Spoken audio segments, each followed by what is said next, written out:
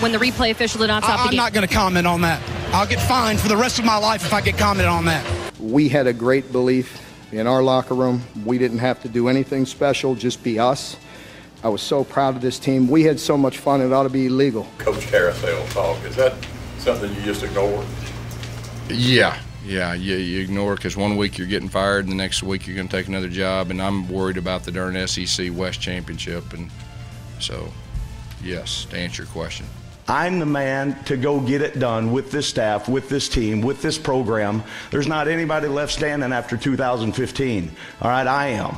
And I know what it takes. You build in together, you fight together, and you go find a way to get it done. That's iron sharpening iron. That's the way this thing's got to work, man. We got to know and understand that it's got to be about competition. We're coming, and we ain't backing down. Gas control. Everybody just do your job. You understand that?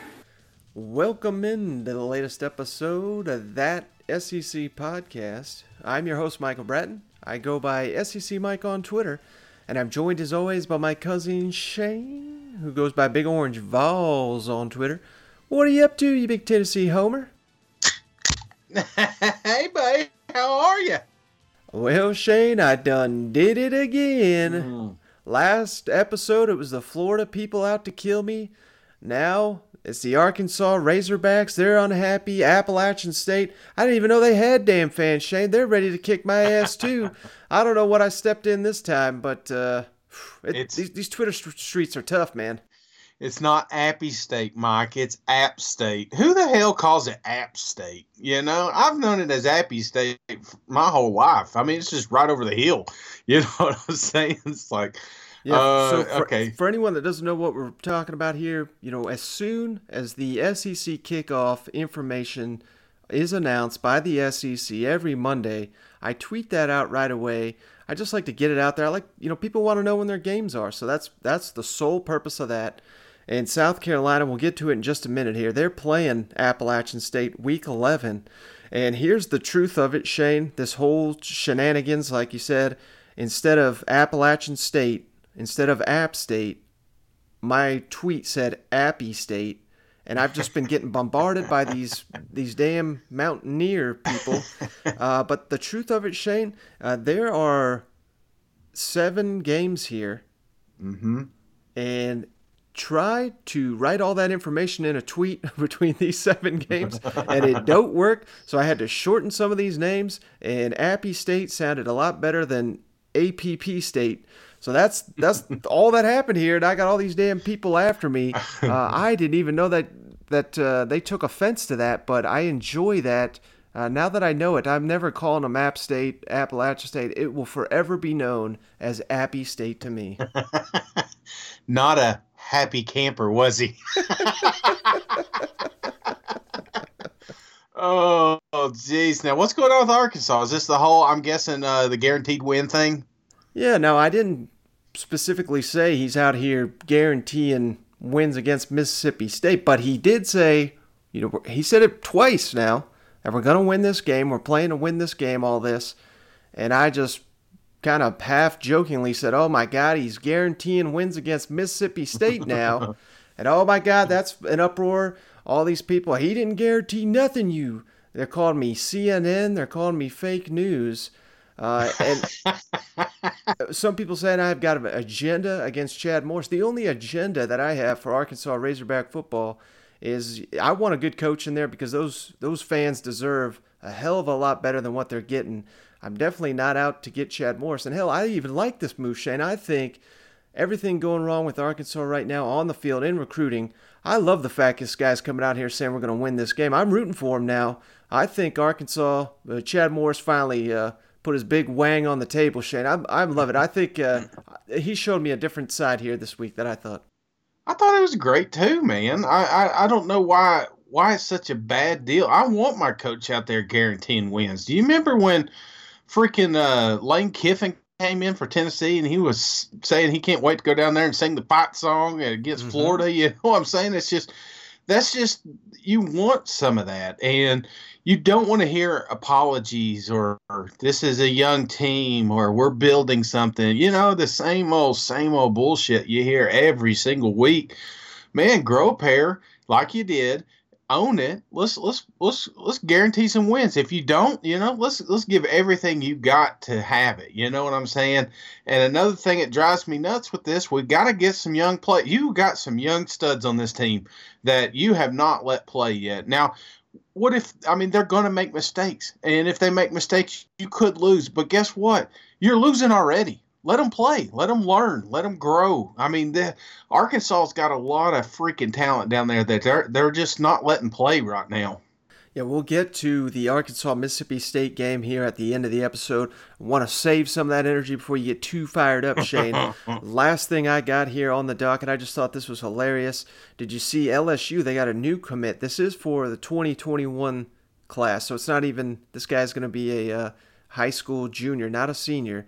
But did you see the receiver they just picked up, Shane? Mm-mm. And this is real. I'm not making this up. This is this kid's name. DeColdest Crawford. Oh, nice. DeColdest Crawford. That sounds like that sounds like something you've done on the NCAA, Mike. Who's this guy playing for again? He's going to play for LSU. He's a junior in high school, but he's committed to the Tigers. Coach O, he wants to be the next generation there of great LSU receiver. DeColdest Crawford. I'm already a fan of this kid. DeColdest. Has anybody ever wore the number 7 at receiver at LSU?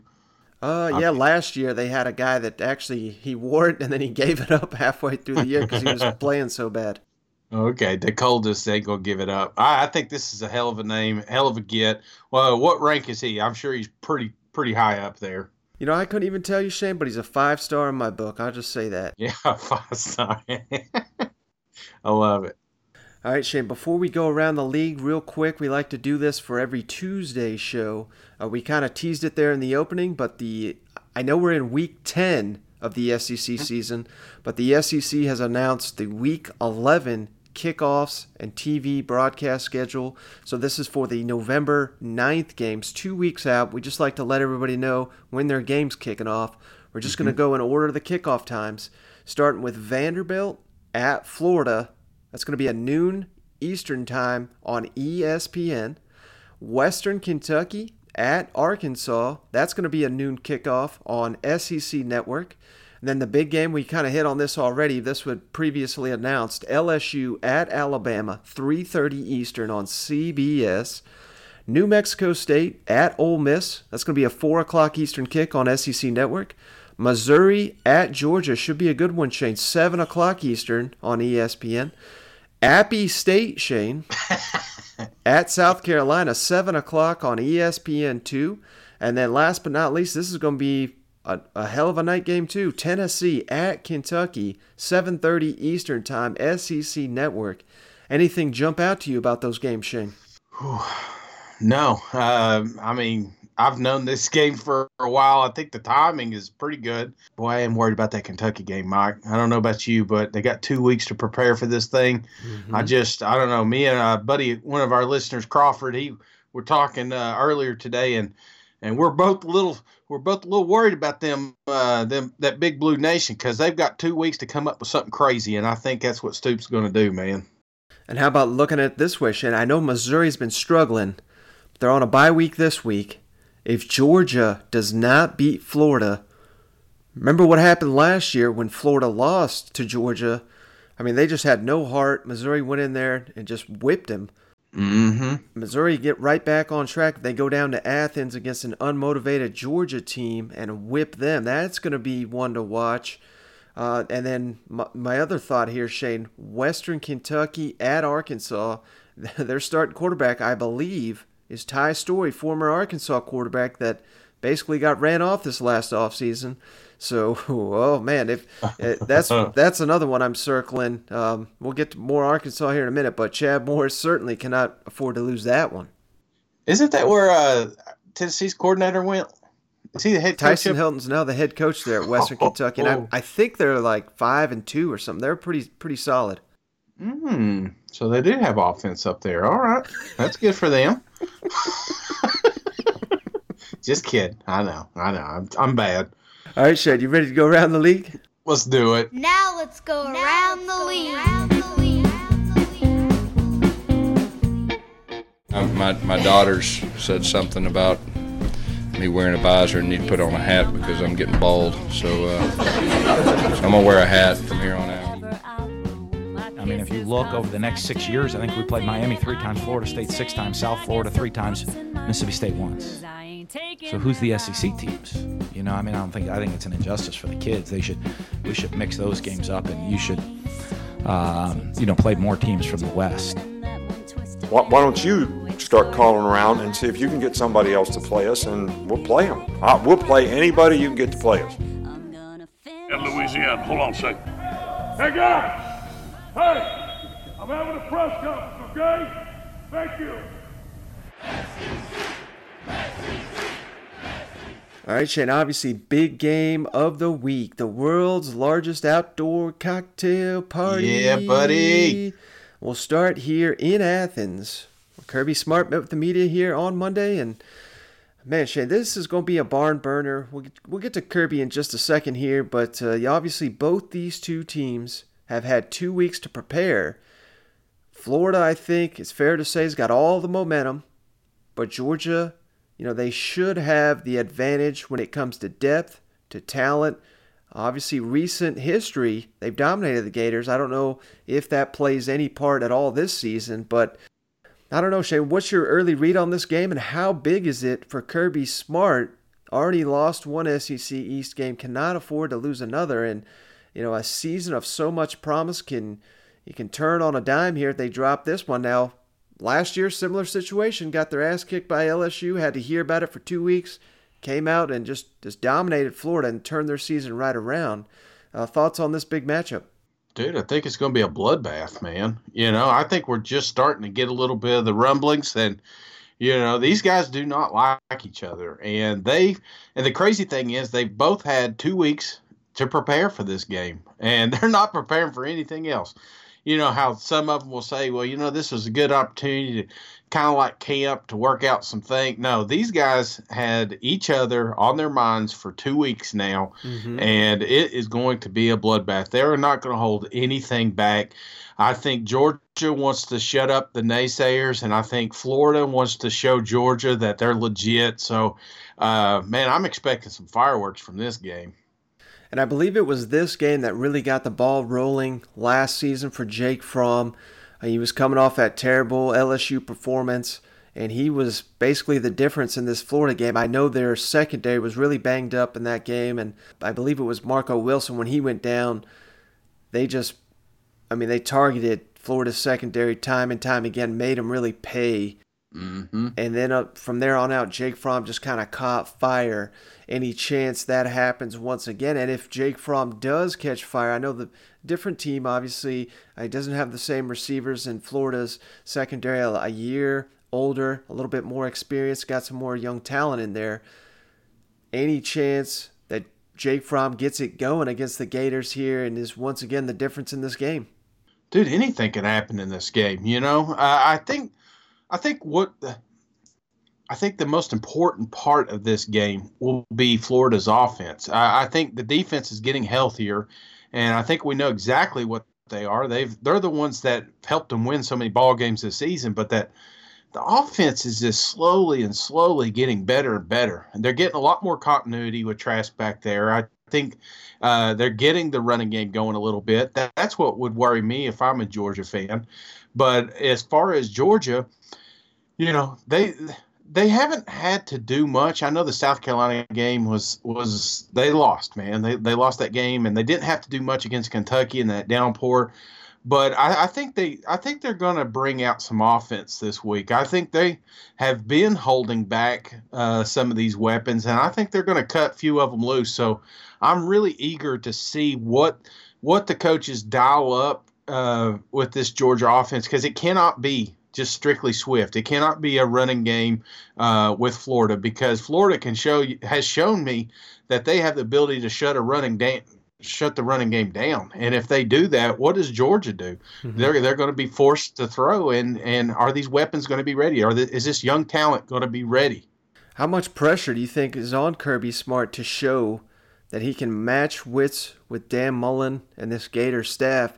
Because, I hate to bring this up, not piling on Georgia here, on the Bulldogs, but, it just seems every year, I mean, Kirby Smart, I don't want to say he's a poor coach. I mean, he's got a hell of a record. I'm not saying he's terrible, but we see like the decision at the end of the South Carolina game, not letting his kicker, who's an All-American, attempt the game winner.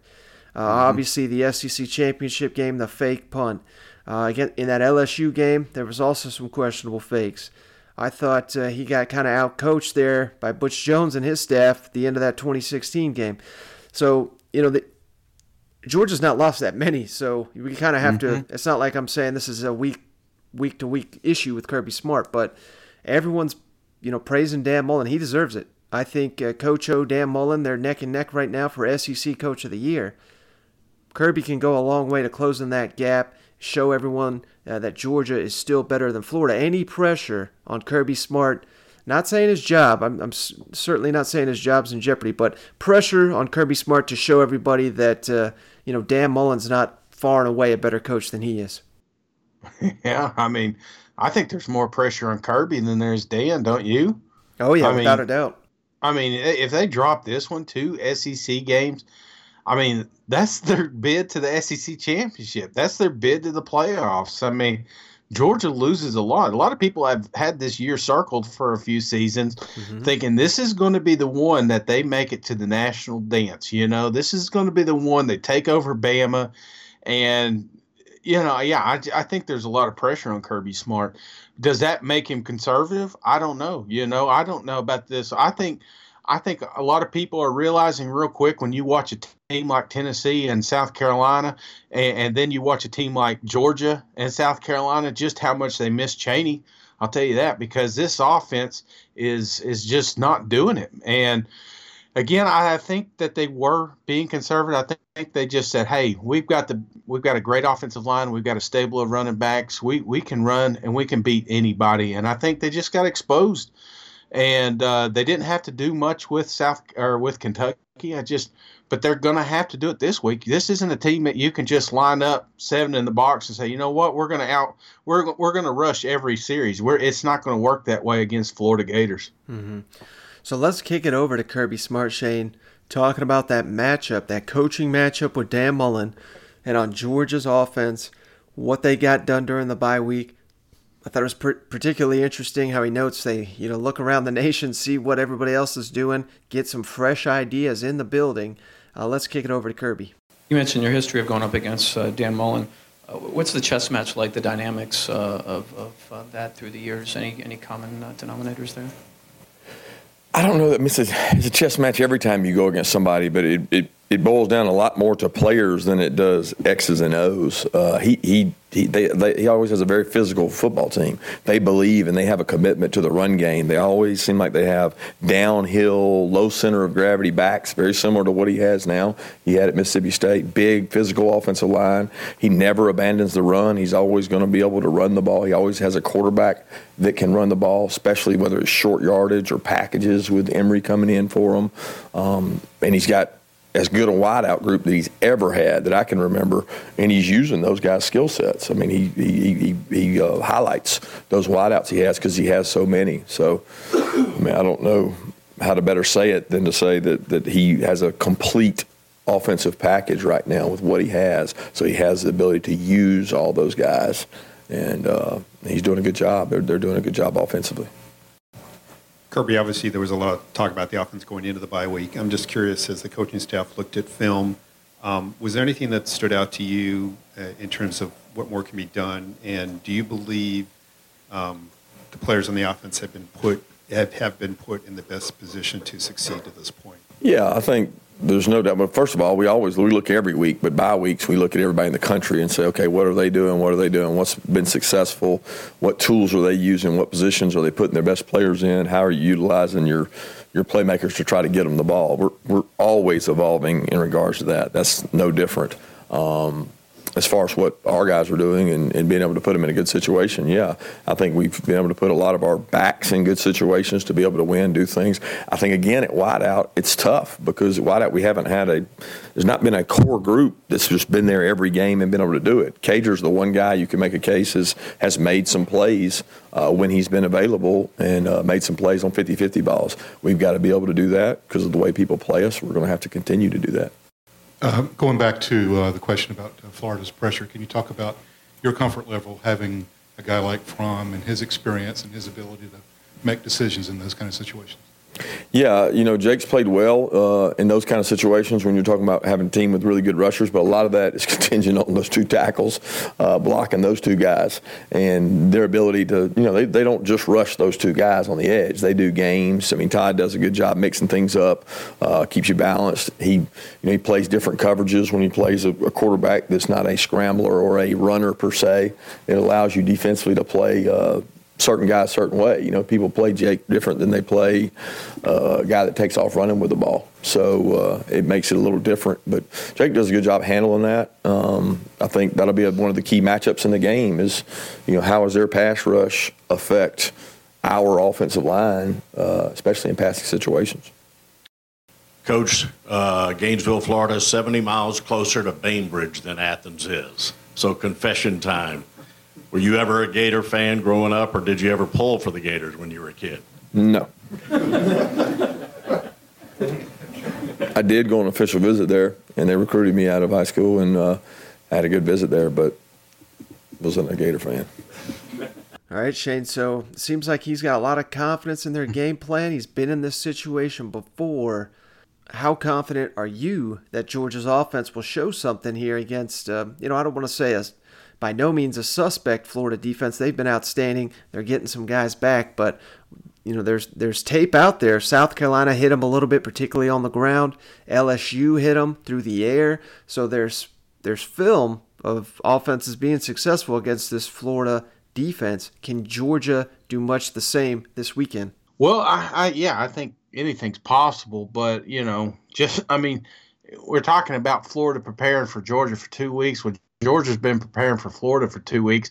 We got a lot of people coming back. That bye week, it's amazing how much that helps your depth. You know what I'm saying? Just that additional week. Even players that weren't out. There was a lot of players that were banged up, and it was maybe showing up in the fourth quarter when Florida was getting gashed.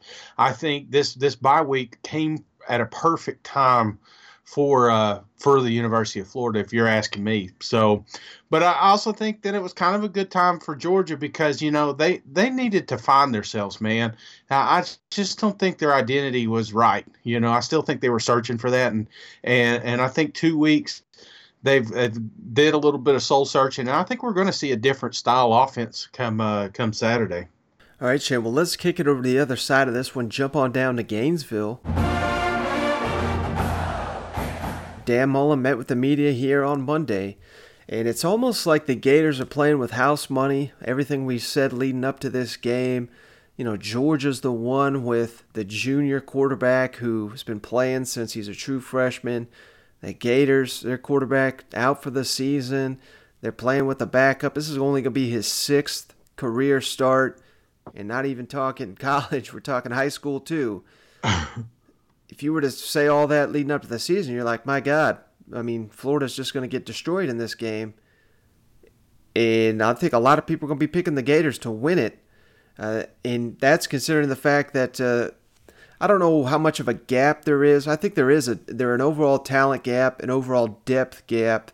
But the 11 on 11, it's pretty tight, fairly tight. But it's never going to be as big of a gap right now as it is right now, more than likely. So having said all that, Shane, how much further does this Florida program go under Dan Mullen if they show him and his staff that they can essentially take down the team everybody had winning the SEC East, and it only took them 2 years to do it? Oh, man. I don't know. That says a lot, man. The thing that drives me nuts about this situation is a lot of people have been giving Dan a hard time because he cannot recruit. Mm-hmm. You know what I'm saying? But Dan really can. Dan's able to get some recruits down there, but the gap is pretty wide right now as far as talent. As far as if you look at 5 and 4 stars on each team, mm-hmm. there's a pretty big set. Is there even a 5-star on Florida Gators team right now? Well, the only one they got, Shane, was the guy that left Georgia, Brenton Cox, and he's not eligible. So no. But that makes you wonder. I mean, does that make you feel even worse inside? Knowing that you're not. Well, again, I don't want to put the cart in front of the horse. These guys haven't played. Georgia had one bad game, yes. So did Florida. Florida, they'd love to have that LSU game back. But if Florida somehow wins this thing, I think you're really upset with Kirby. I think you're saying, okay, yeah, he's a hell of a recruiter, but maybe he's not a good coach. And that's not a good feeling to have. And eventually that does show up in the recruiting. If you can't win, if you can't beat big teams like this, you see it. It's happened at several different universities that just get right there, and they're just not able to compete. And then here you go. There's Alabama again. There's LSU. So I mean, you're right there at the cusp. You're getting the talent that these other teams are. Some better talent. And if you can't get this game, I'm telling you, man, there's going to be a lot of finger pointing down there in Athens. All right, Shane. Let's kick it over to Dan Mullen, who was asked about once again, despite the Gators. Outstanding season. They're the underdogs once again. I think a lot of that has to do with the teams they're playing. They're playing some elite teams, knocking them all off outside of LSU. On facing this Georgia defense, any advantages Dan Mullen's season this unit, and then finally, Urban Meyer. That was always huge for him as Florida's coach, treating these rivalry games special. And Dan Mullen, I thought this was kind of interesting. He kind of takes a different approach. Dan, you guys have been out of the top 10 for 1 week all year, but you've been underdogs now for the third time in 9 games. Do you guys use that as fuel at all, or is it just what's happening in Vegas? Yeah, that's more a Vegas deal. Like I said, if we ever walked in, it would be a much bigger deal if we walked in and they spotted you the points one way or the other. It would be a much bigger deal at that point. Like, I don't know. After watching a couple games of tape on Georgia the last couple weeks, where do you see offensively where you could have some success against them? Well, I mean, the one thing always you want to try to do is be balanced. So, I mean, that's anytime you're not, you're going to struggle. So you got to kind of constantly be balanced. You got to be able to run, throw, and attack them across the field and try to create advantageous matchups. That's what we always do. When you worked for Urban always kind of treated rivalry games a little bit differently. I know you're not going to give away secrets, but do you treat them differently? Is there something that you do to get your teams ready on a rivalry game? I don't know. I mean, I don't have to. I mean, it's a big game. I mean, if our guys aren't used to playing the game, they got problems. I mean, this is right. I mean, you want to come to Florida to play in the big games, to play in rivalry games like this, and I've never thought that you really have to. I mean, if I have to go motivate our team, it ain't much of a rivalry game then. All right, Shannon, it seemed to me, based on these comments, I don't know if Dan Mullen's being totally honest. I'm just going to flat out say that because it's hard for me to believe this is not a special week for him and his program. And once again, being the underdogs, I mean, it just seems like the Gators thrive in that mentality. Well, what are your thoughts on what Dan Mullen had to say there? I don't know, man. Dan's he's a manipulator too. I give Saban a hard time, but I'm telling you, Dan is a master manipulator too. We talked about this with the Ole Miss situation. He always found a way to make that Egg Bowl special, or just even though it didn't really need the mustard, he still found a way to get more out of his players. Don't think he is not doing the same exact thing about this game. I'm telling you, Florida has been locked into Georgia for 2 weeks now, and Kirby has too. I know it feels like I'm piling on Georgia here, but I'm not. It's just a lot of people don't realize how good a coach Dan Mullen is, and that should scare you going into a game like this if you're not prepared. Because if Kirby and Georgia has shown, there's been some times that they're not prepared for the situation. There's been times this season that they've given up a lead in the first half multiple times. And yes, they were able to scratch back and get into a lot of these games, but that worries me because a team like Georgia should never be playing from behind. Yeah, that's a good point, Shane, but that's something that there's going to be a lot of questions to be answered for both these sides, but particularly in Athens if Georgia cannot get this game done. Last thing on this game, Shane, I think we've recorded, we did week 9 recap, but between that and the previous time we recorded, there was a agreement with the city of Jacksonville to keep the world's largest outdoor cocktail party in the city. The current contract was only to 2021. That has been extended to 2023, and I believe the city of Jacksonville, as I understand it, has an option to extend that to 2025. I fully believe they will. I just wanted to, both these coaches were asked about that for the first time since that agreement, so I threw these both back-to-back, Kirby Smart and Dan Mullen, their thoughts on the game staying in Jacksonville. Coach, obviously the Jacksonville deal got extended. We hadn't had a chance to talk to you, so I just wanted to get your thoughts on it. You sounded like you preferred that not to have been the case, but how'd you feel about that new deal? Yeah, I think the first misnomer there is that I don't want the game in Jacksonville. That's not a case for me. I look at it through, like, I love playing. That's one of my best memories ever as a player, being able to do that. I think the landscape of college football is such now that your home and homes are so valuable as you go out and try to find other teams to play. When you play these other teams that we're playing out in the future, you got a home and home, so you got one less home game. The team that you used to buy to come play you, you're going to have one less home game. So now with us, every other year, it may be 2 less. So it makes it tougher in that perspective. But I also think the financial significance of this game and also the historical significance of this game weighed in the factors, and the administration felt like that was the best thing to do, and I'm 100% on board with it. I'm a team player, and I always said once the decision was made. It's a 2-year commitment. We'll continue to see where it's going in college football. So I think as you look across the board, you see more and more kids committing on these official visit weekends where they go to a home game, and they're really important weekends. We just have one less shot at those. That's the toughest thing. What are your thoughts on the game staying in Jacksonville for the foreseeable future? And, that was always kind of a given. Do you see that may be a negotiation every several years now? Well, it's been there since 1933, except for twice. That's a long time. A lot of history involved in that, and I'm not always saying just because that's the best thing to do. Just because I'm never somebody that's always going to say, "Oh, that's just how we've always done it." So you don't think about it. But I do. I think it's a really unique scene for college football. There's not many games like this in the country, and so I think that part of it is pretty special. And I think it's pretty good. I think it'll be something that all the schools will continue to look. The landscape of college football is constantly changing.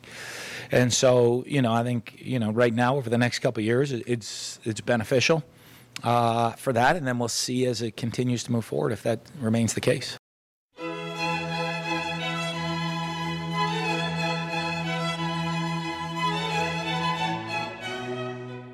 Welcome into your weekly history report. I'm your host, Cousin Shane. Today we're diving into the world's largest outdoor cocktail party. Can't call it that anymore because it promotes alcohol, but it is what it is, man. We know what this game's called, and it's a long rivalry. It started all the way back in 1904. If you were to ask Georgia, it was 1915. If you were to ask Florida, wait a minute, Shane. First time they met, 2 different years, it doesn't make sense. Well, let me explain. The first time they met was in 1904, but it wasn't the University of Florida at that time. It was known as the Florida Agriculture College based in Lake City. Okay? You with me? It didn't become the University of Florida until 1906. So that 52-0 ass beating that University of Florida took, they don't want to recognize. Do you blame them?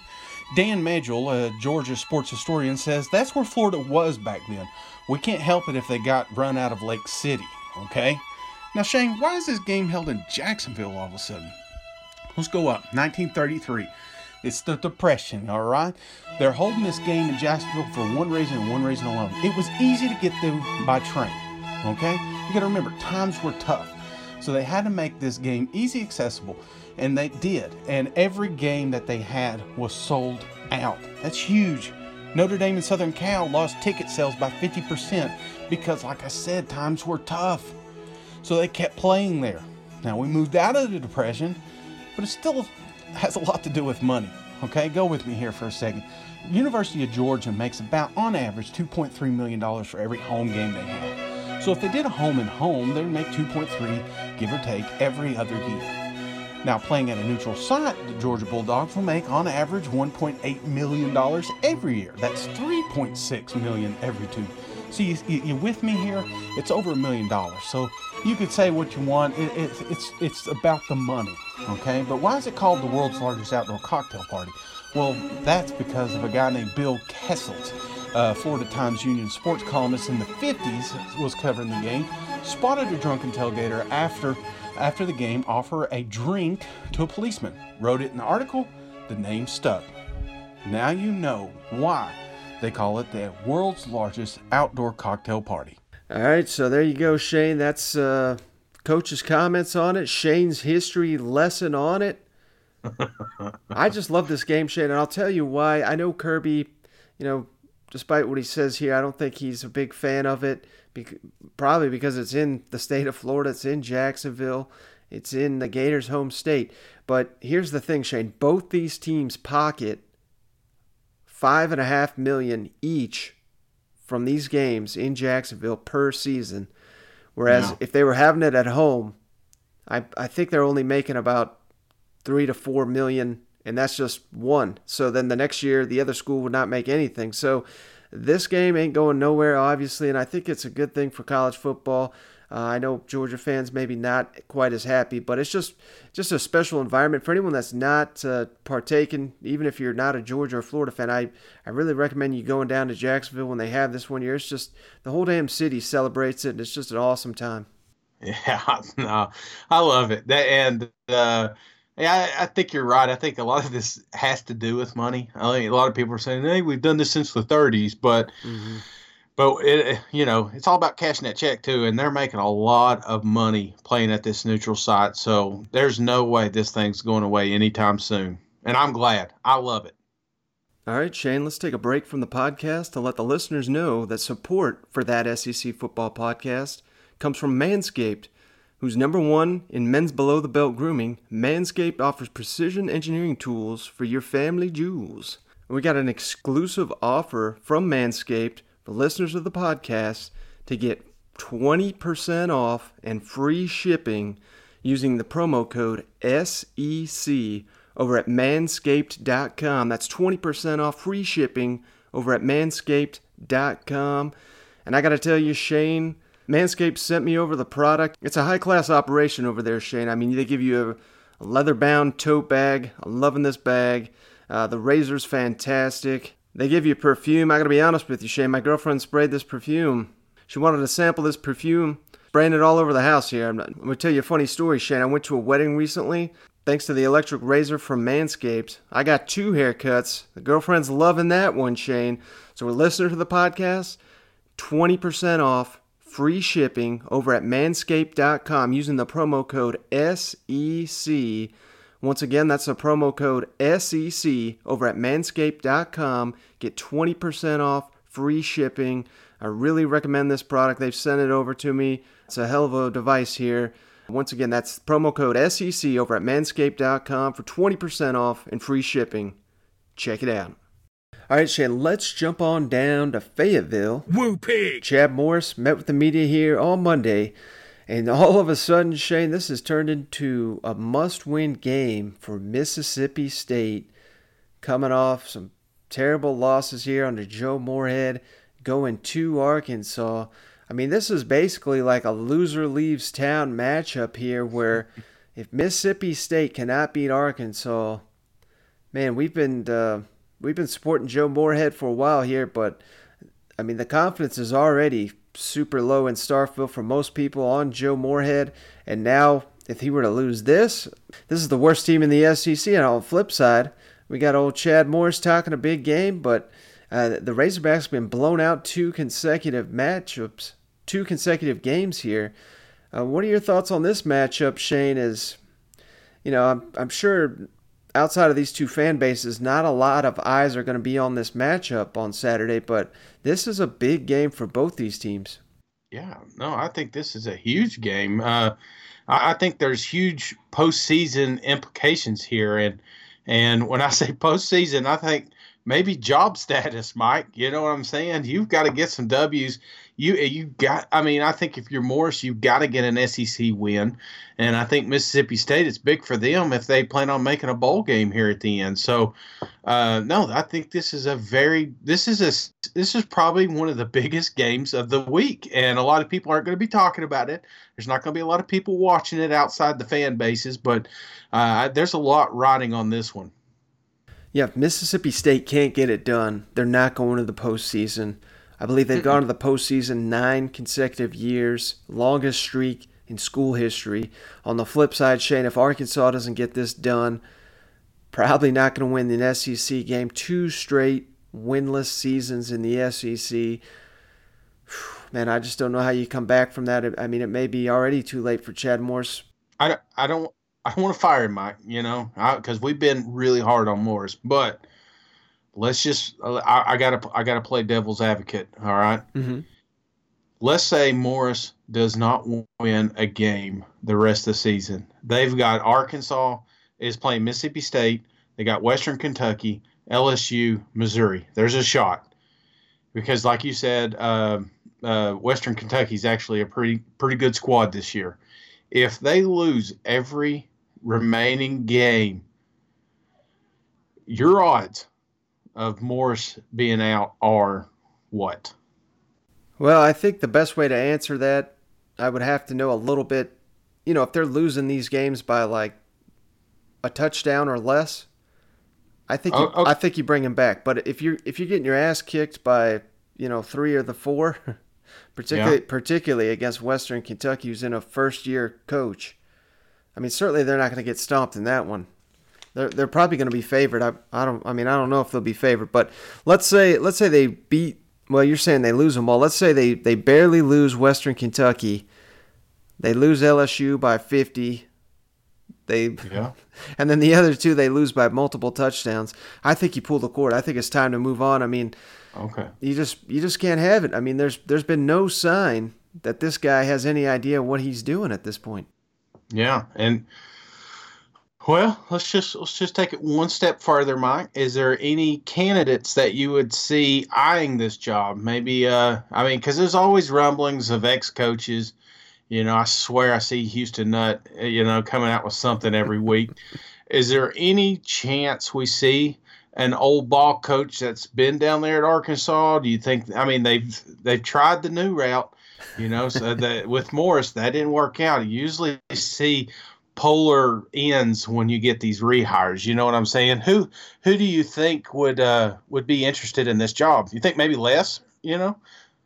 Oh, that'd be fascinating if they got all Les Miles down there. But if I was them, I would pull. I don't know how interested a guy like this would be, but I think you could get him, Shane. How? This is going to sound crazy. Mike Leach, could they get him? I mean, I think Arkansas is a much better job than Washington State, Texas Tech, all these schools like that.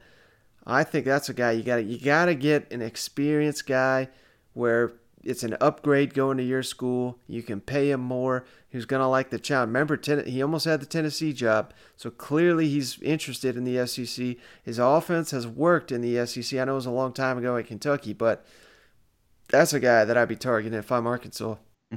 Okay.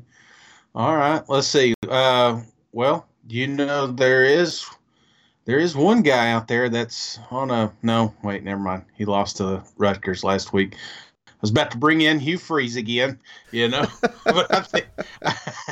I mean, that name's always going to be floating around. I'm just, it just seems like, when you go from coach to coach, a lot of times it's just like I said, they want somebody maybe more experienced this go round, that mm-hmm. has been around big time football before, and because they try to coach that is fresh off the boat and it didn't work. So I don't know.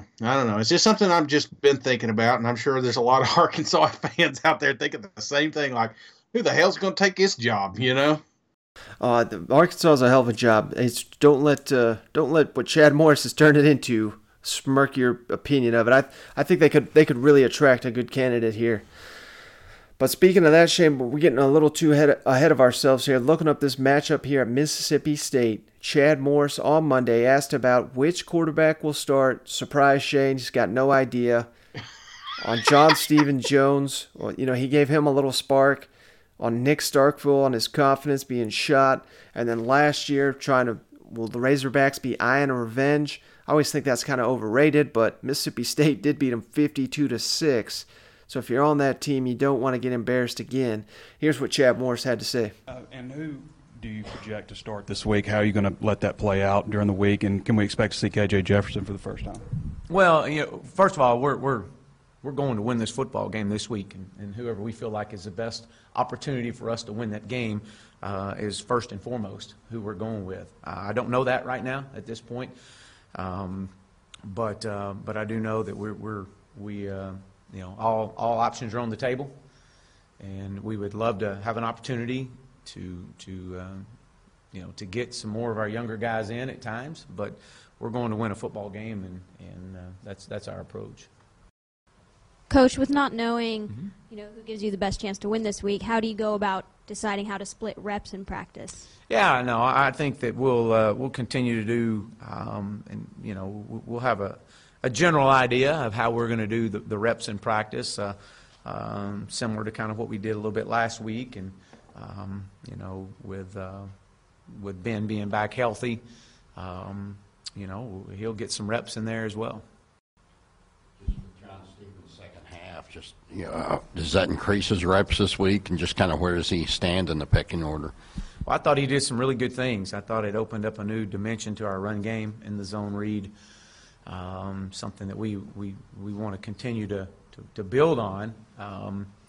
And yeah, I think that he gave us a spark and did some good things for us, and made some really good reads. Matter of fact, every one of his reads were right on. So I was very proud to see him and the success he had. And again, we've got to put together a plan that's going to benefit this football team and moving forward. What would you say about Nick's confidence level right now? What's the difference between Nick Starkle against Colorado State and then the Nick Starkle the last couple starts he's had? Well, I definitely think that you could see that there is some confidence issues. I think that, but it's just, there's a lot of factors that come into play. I mean, he obviously played against a really good defensive secondary last week, and we knew that. But I do think that just our offensive struggles, our inability to get things going, turning the ball over is definitely, I think it is something you're going to have to work through. And at that position, you've got to continue to work through those tough times, and that's kind of where we're at with it. Chad, the way the Mississippi State game went down last year, I would have to think that the motivation levels for your team. Could you talk about just how motivated you might be to make up for last year? Well, an opportunity, first of all, to come back home. I mean, we knew the two opponents we were just fixing to play, or just played, and to continue to focus on getting better. But to come back home and play in front of our home crowd Saturday afternoon, that motivating enough. And then you look at Mississippi State, and we traveled down there last year and didn't go like we planned, and everybody in this building knows what happened, and so I think these guys are going to be motivated to get back in here just to continue to get better and continue to build. All right, Shane, so much of the same, and I'm starting to feel, I was half joking when I said this previously on Chad Morris, but it just seems like whatever quarterback they get prepped and started and ready for the game, he's terrible. Get that backup in, he's a far better player.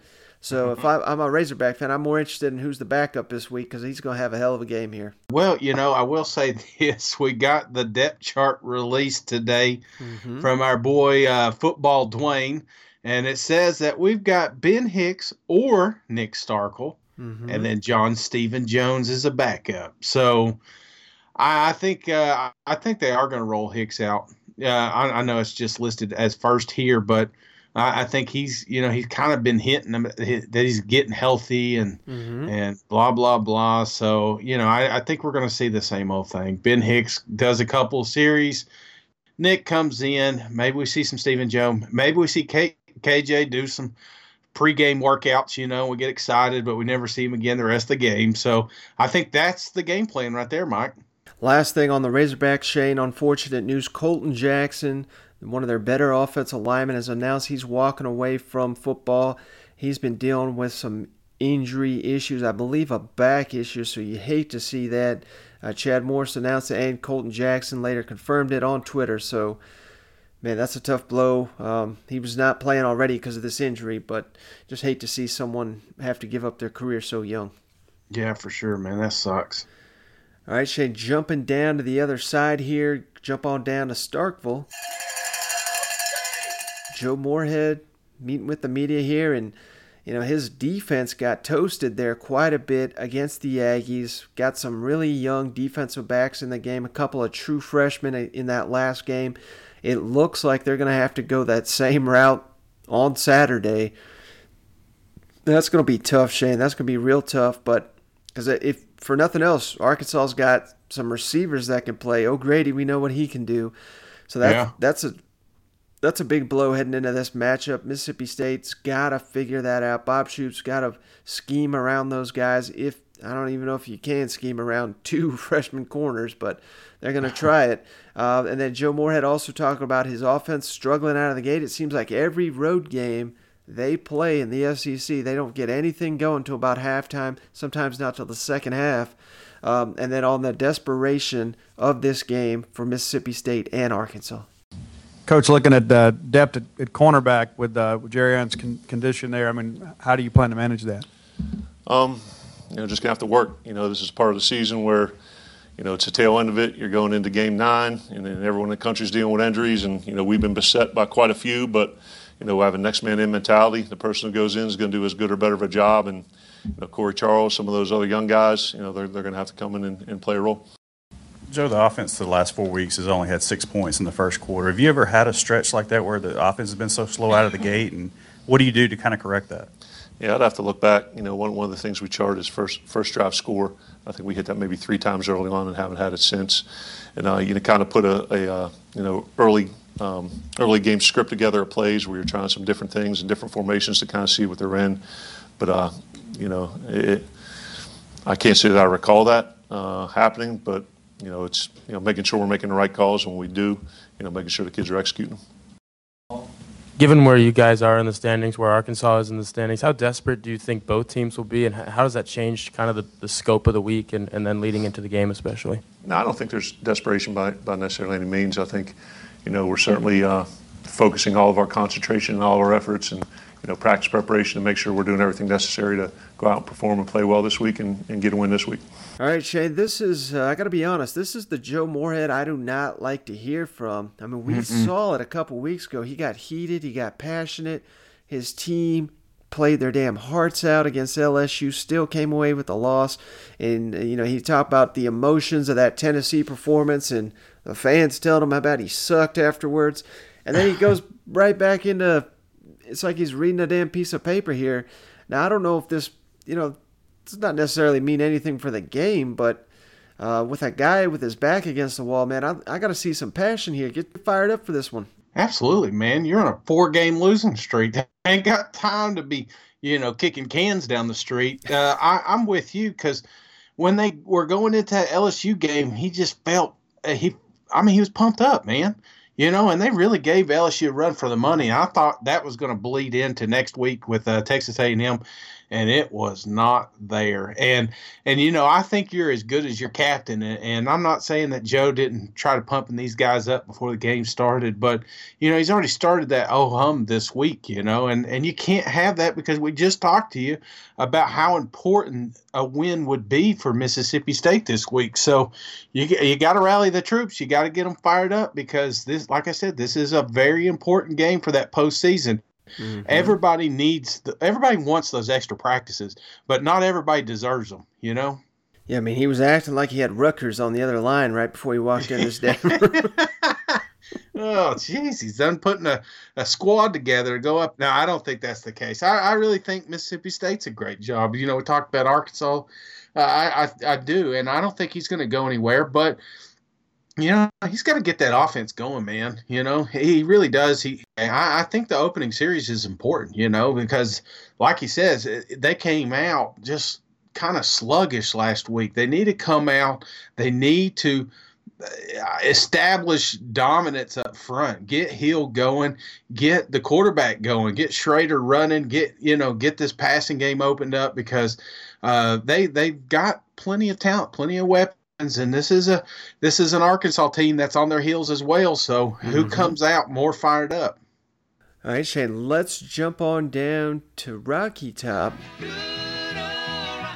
Tennessee, obviously coming off the big 20-point win there against South Carolina. Got UAB this week, so they're not in the conference play, but, we've seen it. I mean, Tennessee's riding high, but this team, they're very talented. They have good coaches, but they cannot afford to overlook any opponent. We've seen it. Like I said, if they look past UAB, which is a hell of a lot better program than Georgia State with a hell of a lot better head coach, Tennessee's going to get smacked right in the mouth. Thoughts on this game, Shane? Obviously, this is another one where Tennessee's eyeing that postseason. They still have a hill to climb to get there, but they have no chance of going to a bowl if they slip up somehow and lose to UAB. So as our big Tennessee homer here, I don't want to say concerned, but what are your thoughts on, or if you are concerned at all, Tennessee's upcoming matchup with UAB? Well, you're always a little worried, when you when you drop one to Georgia State, you just you get a little, your palms get a little sweaty, We talked about Appy State. You remember there was a couple years ago we were playing Appy State, and it got down to the tail end, and if it weren't for a fumble and a miracle, we would have lost that thing. So you can never overlook teams like this, and especially University of Tennessee. But I will say this, Tennessee's been playing very, very good football. UAB is a very, very good football team. They've only lost, I think, one game, haven't they? Yeah, they're 6-1 this season, Shane, and last year, I believe they went 11-3. So, this is no joke here. No, the only team that I think they lost to was Western Kentucky, and we were just pumping them up, and it was just by a touchdown. So these guys can score. They have plenty of offense.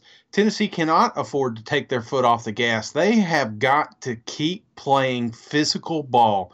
And if you've noticed the last few games that Tennessee's had, it's just like there's a switch that has been triggered. And these, especially with the offensive line, they've just been nasty, man. They've been great, like road graders, and they got to keep that up even with this team and just inflict the pain. That's what you got to do, and you cannot afford to just finesse this thing and let this be a ball game.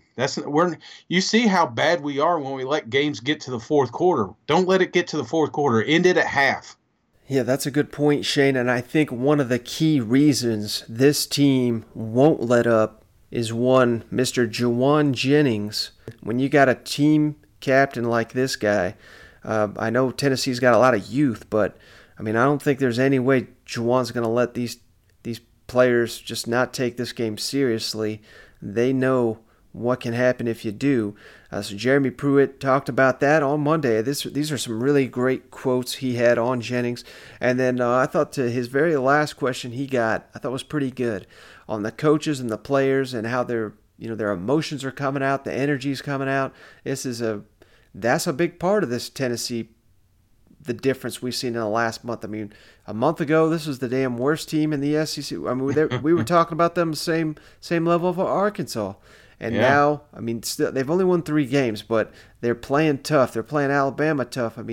This is just a completely different team, and I think a lot of it has to do with Jeremy Pruitt, what he's hitting on in this clip right here. Obviously, when you got this job, Juwan wasn't even technically part of the team yet. I'm just wondering, what were those initial conversations with him like? What was said, and when did you start to realize he could be the team leader that he's become, that he had those kind of leadership skills? Well, it's interesting. Most of I didn't know anything about Juwan Jennings. I knew him as a opposing player on another team. when I got the job, there was some details about what all happened here, and you know, I asked a lot of people in the building what they thought, and most of them that said, you know, I wouldn't let him come back, they don't work here anymore. You know, the people that said let him come back, they all work here. You know, when you start talking to the players that played on the team, the Trey Smiths, the Daniel Batulis, and they say, "Nah, Coach, we want this guy on our team." You know, so I knew enough about those guys in recruiting to know that they knew what was right and what was wrong. And then we gave him an opportunity. We set out some things there that we required him to do, and he's done everything that we've asked him to do. Everything that we've asked him to do. And, you know, it goes to show you that when you get second chances, sometimes people make the most of them. And Juwan Jennings has made the most of his chances here this second time around. I said it after the game. He's going to graduate in December. So good for him. He's had a great senior year. I know he wants to finish it on a positive note. And he's going to leave his mark at the University of Tennessee, not only as a football player, but as a person with character, who's a leader, and has given his all for the University of Tennessee. Coach, if you will, talk about the work that your staff has done as the season has progressed to get the guys playing with that passion and playing the way they are at this point. Well, I think it says a lot about our assistant coaches, the time and effort that they've put in, their relationships, okay? Because somewhere along the way there has to be trust, okay? When things don't go the way you expect them to go, you get all kind of outside noise, you have all kind of clutter. I think it says a lot about our staff, about keeping their players focused, the buy-in, the belief in what we're working on. You know, so we've got to continue to do that. Our football team has continued to improve from the start of the season. You know, we've created some self-inflicting wounds along the way, okay, that's not helped us, but they've not flinched, they've stayed together, and we continue to work hard to improve, and we've got to finish the season the right way. You know, this kind of reminds me a little bit of last year, you know, some of the things that we did and got to the point here kind of in the middle of the year, and we didn't finish. So we got an opportunity this week to kind of start to learn how to finish, and starts with practice today. Our guys they will, because they've done it all year. We got to get ready to have high energy in the meetings so we can correct the mistakes that we made, because we made plenty of them. We're still searching for that perfect game, and we have a routine we go through on Mondays and Tuesdays, Wednesdays, Thursdays. We got to do it. We got to get going and know our opponent, know what we're trying to get accomplished, know why we're doing it, and create the right habits to get it done this week. All right, Shane, I particularly liked that last comment, but Juwan Jennings, how about that on, you know, the people that told me not to bring him back, their ass is gone. And that was probably my favorite quote of the day there from Jeremy Pruitt, but it just kind of tells you a lot. It's kind of like we hit on in the last episode. I mean, if not for Pruitt and Fulmer taking a stand, Juwan Jennings would not even be on this roster. And don't kid yourselves. I mean, I didn't hear any true fans saying this, but there was a lot of people in the media even saying, you know, this kid does not deserve a chance. He screwed it up and all this blah, blah, blah. Yeah. Now they're kissing his ass like they should be. But there was a time when it did not look like Jennings would be back, and now it looks like he's the leader of the entire team. Absolutely. This is a prime example why you don't go to social media to voice your opinions, Mike, you know, because I saw that video floating around. I was like, oh, damn, I forgot he said all that, you know, but you know what? He's right. Pruitt said it, you know, the ones that didn't want him here, you know, they already got that ass fired, so they're gone. So the people that did want him here still were employed. So I was going to listen to them first. So, I'm sure it was in a long conversation. I'm sure in the first 10 minutes he realized Juwan Jennings wanted the best for him and the University of Tennessee. And he was lied to. He felt manipulated. So I don't blame him for being upset. He didn't do it. He definitely didn't do it the right way, but he's been redeeming himself ever since. This is a great young man. I'm telling you, there is. I saw a little message. Did you see Khalil McKenzie sent out a tweet? He goes, I'm looking forward to the camps here in about 15 years. He says there are going to be a bunch of little kids running around named Juwan. He's just, I'm telling you, man, the Tennessee fans love him, and I'm glad he's sticking around. But he is the true pulse of that team, not just on offense, but also on defense. I think, honestly, everybody's looking up to him, and that's the kind of leadership you want. That's a true alpha dog. I kind of think the most important thing Pruitt had to say there about the situation, he's smart enough to admit when he doesn't know something. He didn't know Juwan Jennings. I don't think he had any idea that he had been dismissed for what he had been dismissed for. Mm-hmm. Pruitt, obviously not a big social media guy, but what he did, he said he knew Daniel Petulli, he knew Trey Smith from recruiting them, knew their kind of character and type of players they were, went and asked them, because if Jennings was this big issue that was hurting the team, I think those players, I don't know if they would have came out and throw Juwan under the bus, but I think if they knew that he was hurting things instead of someone they want to go to battle with, someone that is only going to help the team, I don't think they would have. I just think it was really smart of Pruitt to take that approach, listen to those guys, and it's obviously paid off. And let's not forget Petulli, the hell of a game he had. Trey Smith playing the best football of his career. I mean, these are the guys that he needed to buy in when he got in there, because if he didn't get this buy-in, there's no chance in hell Tennessee's winning any games with just playing freshmen and sophomore. Yeah, for sure, man. And it feels like there is a lot of buy-in. I mean, these kids, you should see them after that game. They were everybody was excited. You see, when what's his name? Again, I'm going to call him T. Henry T. coming off the field, and he had that big smile on his face. Mm-hmm. It felt like a weight had been lifted. But, again, you cannot overlook a team like UAB. UAB's one of those games, one of those teams that you talk about like, damn, they didn't see this one coming. You know what I'm saying? They got to stay grounded this week. Don't get caught looking ahead. UAB is a very talented ball club, and I think that's where that senior leadership's really going to pay off, getting these guys grounded. Last thing on Tennessee, Shane, Brian Maurer, Pruitt says he'll be ready to go this week. So based on that, he's barring a setback, he should be good. Jarrett Garantano, I don't know if we hit on this, but it was announced Sunday that he had a screw inserted into his wrist, had surgery.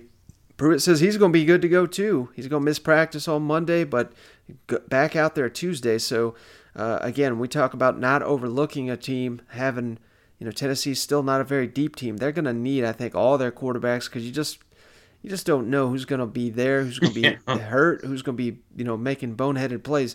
They basically need all of them down the stretch here, I think. That crazy three-headed monster. Best quarterback room in the SEC. Easy, Mike. You just got the Gators back on your side. All right, Shane, that's all I've got on this episode. You got anything before we hop off here? No, this one's getting late as well. Tomorrow, hopefully we can get to those reviews, Mike. They're piling up, and I do appreciate everybody putting in the effort to do those. It's not that we don't want to read them. It's just, we don't want the show to be over an hour. We're trying to get it so that you can listen to it on your way to and from work, and we'll try to get that on tomorrow if we can't, because I've also got some mailbag questions too. So if you got any mailbag questions, just feel free to tweet them at us at that SEC podcast. You can also get us at the Reddit page, same title, same name. Okay, but that's all I got, man. That's going to do it. And remember, anyone out there wanting their koozie, give us a 5-star rating and review. Give us a written review. Send that over to us. You can email that to us at thatsecpodcast@gmail.com. Hit us up on the Twitters, on the Reddit. We'll be more than happy to send that free of charge. Send it your way. That's going to do it, Shane. Thanks for joining me as always. Thank you, everyone, for tuning in. I'll catch you on the next one. All right, see you guys. Go Vols. You know my orange koozie is 1-0, Mike.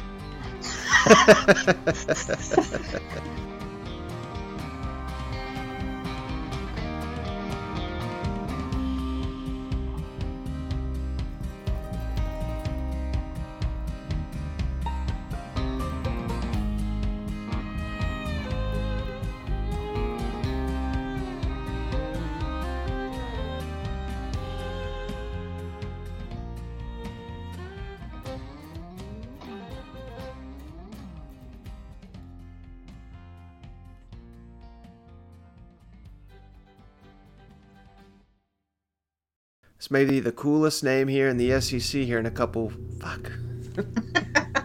Damn, every time you talk about Morris, that door opens. I'm worried about you, Mike. I'm just afraid. I could be the Appy State guy. I don't know. He came over to guarantee an ass whooping is what he did, I guess, huh? Yell out, I hate Michigan too.